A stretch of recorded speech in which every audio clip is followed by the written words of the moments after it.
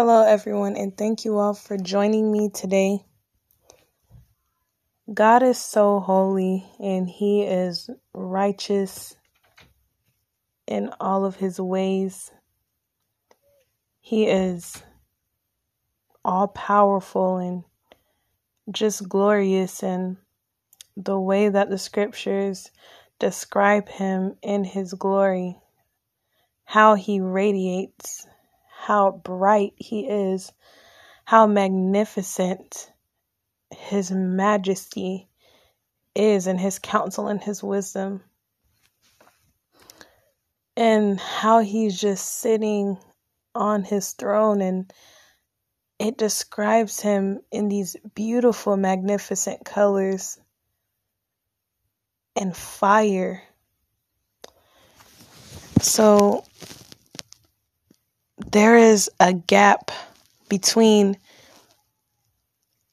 humans and between God, and that gap is because of sin. That gap is because of imprisonment. Because when man sinned in the beginning in the garden, that caused a separation. But thank God, He sent His Son. He sent a Savior. And Jesus is the partition. He is that middle man. And He has bridged the gap between man and God to the point where we can press in and seek God and ask for forgiveness. And God can forgive us for our sins, and He can heal us. And so Jesus is the one who closes. He's the one who bridges the gap between us and God. So man cannot do anything in their own power. They can't do anything in their own strength. But it is by the Spirit of God. So it's by the Spirit of God that we even have access through the door. And the door is Jesus Christ. Because that's how we can get to the Father, is through Jesus Christ. Now, man, how do one know that they are in bondage? How do one know that they are in prison? If we look back at different things, like generational curses, for example, we can see different things or examples that are an example of that, such as if someone or if their family members struggle with lust, or if they struggle with lying, or if they struggle with anger or violence or manipulation, cursing, fornication, just so many different things. If they were involved in witchcraft, if they were involved in stealing, theft, or covetousness, which is taking something that does not belong to you, or wanting something that does not belong to you. Through these different examples, we can see where that is an area of ungodliness. That's an area of unrighteousness, and it's evil and it's wicked. So in God, there is no darkness at all. And in order to stand before God and hear, "Well done, my good and faithful servant," we have to be obedient, and we have to follow Him. We have to dedicate our lives to Him, and we have to live our lives for God, going from glory to glory and from faith to faith.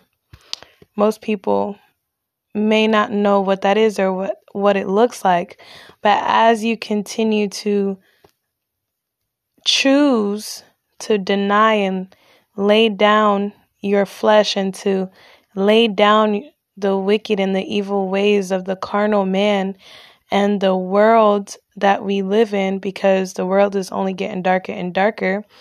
As one continue to lay down the deadness of the flesh and sin, as one continue to reject sin, and as one continue to focus on God and to just press, and they're sincere about wanting to change and wanting to press and to go forward, then God can help that person. But as that person continues to be faithful to the Spirit of God and to what the will of God is and what God wants for that person's life, then God is going to direct that person. Because he orders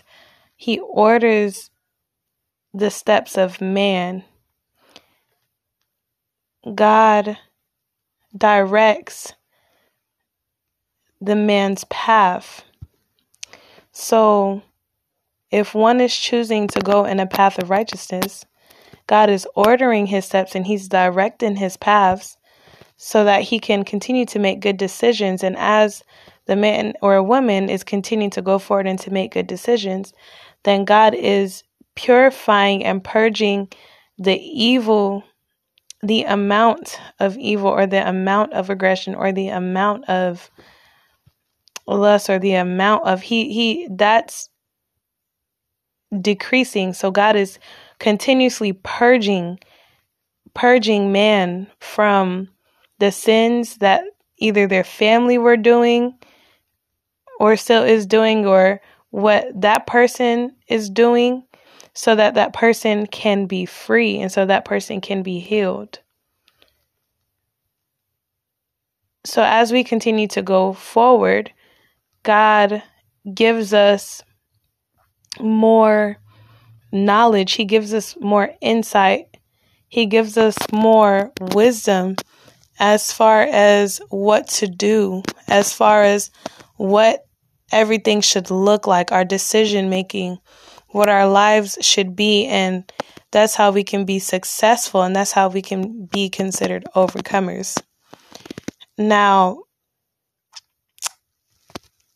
if someone does not know that they are bound, or if someone does not realize that they are in sin, then that person is not going to respect what freedom looks like. That person is not going to appreciate what freedom looks like, or that person is not going to know what freedom is. Because if someone likes the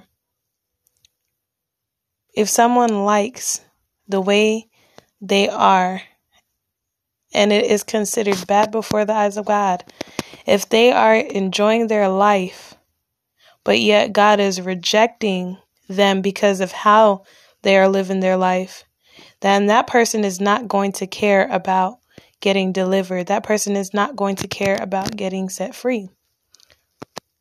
So God wants us to know that there is a way. There is a way in. There are some people who used to do things that they no longer do.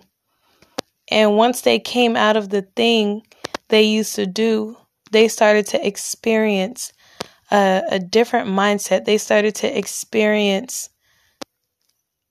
a peace within themselves, because they realized that the old way they were living was not a beneficial way, was not the right way to live. They realized that to live in an imprisoned state means that you are accepting death, you are accepting disappointment, you are accepting and you're experiencing rejection, and you're experiencing competition where you feel like everything and everyone can't be trusted, and everything is, about self, how to protect oneself, because you can't trust whenever you're in sin. You don't know. You don't know. You can't consider how things are going to truly be, because when someone is in sin, even though things could look like they are going well for that moment, that's only temporary, because as one continue to make bad decisions, then just like there is a cause and an effect, there is this consequence for every decision that we make. And so for a person who is considered to be a sinner before the eyes of the living God, then that person doesn't realize that the enemy is just continuing to just still killing, destroying. And whatever, say if a person is saved and they have access to God, and God is giving that person things, and God is giving that person peace and joy to overcome situations, then if that saved or if that righteous person is being unfaithful, or if they decide to not strive to maintain what God has given them, then the enemy can and is going to use whatever God has given that person. The enemy can come in and just take whatever that person has gained from the Spirit of God and use it against us. So God wants us to know that freedom is available, and it doesn't just stop there. It continues to grow more and more and more, because whenever you realize that, freedom, I am feeling this thing that I never experienced before. For example, if one person is dealing with anger and they were just dealing with a whole bunch of violence in their life, and they just saw, violence from their parents, and they had relationships where their relationships were violent, then when that person becomes saved and dedicated to God, that person, God can break the curse. He can break different chains off of that person in regards to anger. So now that person isn't as angry as they used to be. That person isn't as violent as they used to be, because God is here to free the captives. He's here to free those who are meek and those who are in need. He wants to help people. He wants to free us so that we don't have to be blind. He wants to remove the scales and the veil off of our minds and our hearts so that we can have a mind to think clearly and a heart to perceive the right things. And so that person who used to deal with anger experienced a measure of freedom, and it's more freedom to come. It's more freedom to come. And that person who experienced freedom in that area can also identify that they didn't experience just freedom in the area of anger, but that there was also experiences in other aspects of their life, like their personality. Now the person who was dealing with anger don't have to be as rude or mean as they used to be, because whenever that's all you experience, a hardness can build up on the inside of a person to the point where that person they might become numb, or they can just become defensive or rude or mean or bitter or disrespectful, because that's all they were used to getting. And now they pick that up and they've taken that on, and that becomes them, though that wasn't them before. So bad experiences can lead to bitterness and stubbornness. And that person who was dealing with anger can have a breakthrough and freedom in their emotions and their personality and their perspectives. They don't have to think about the world that they used to, how they used to think about it. Meaning, like, that person who was dealing with anger, they could have been, I had said, defensive.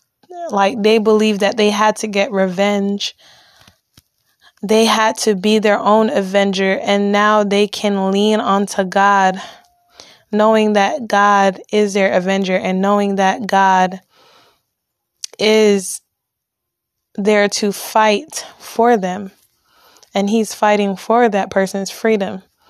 And so that person can have more peace, knowing that they have, or they are in alignment with God now. So now God can wash them from all the bad things they experienced, and they can become a new person. And so God, ultimately, that's what God wants to do, and that's what He is doing to those who are available for change and transformation.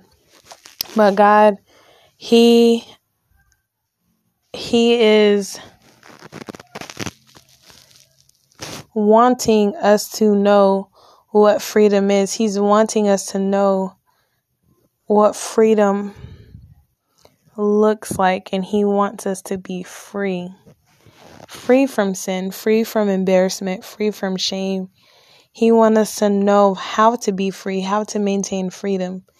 And so He wants us to understand that sin causes a separation, but Jesus can breach it, and we were created in the image of God. So God wants us to look like Him. He wants us to look like Him. He wants us to act like Him, so that we are good representations on the earth for His glory.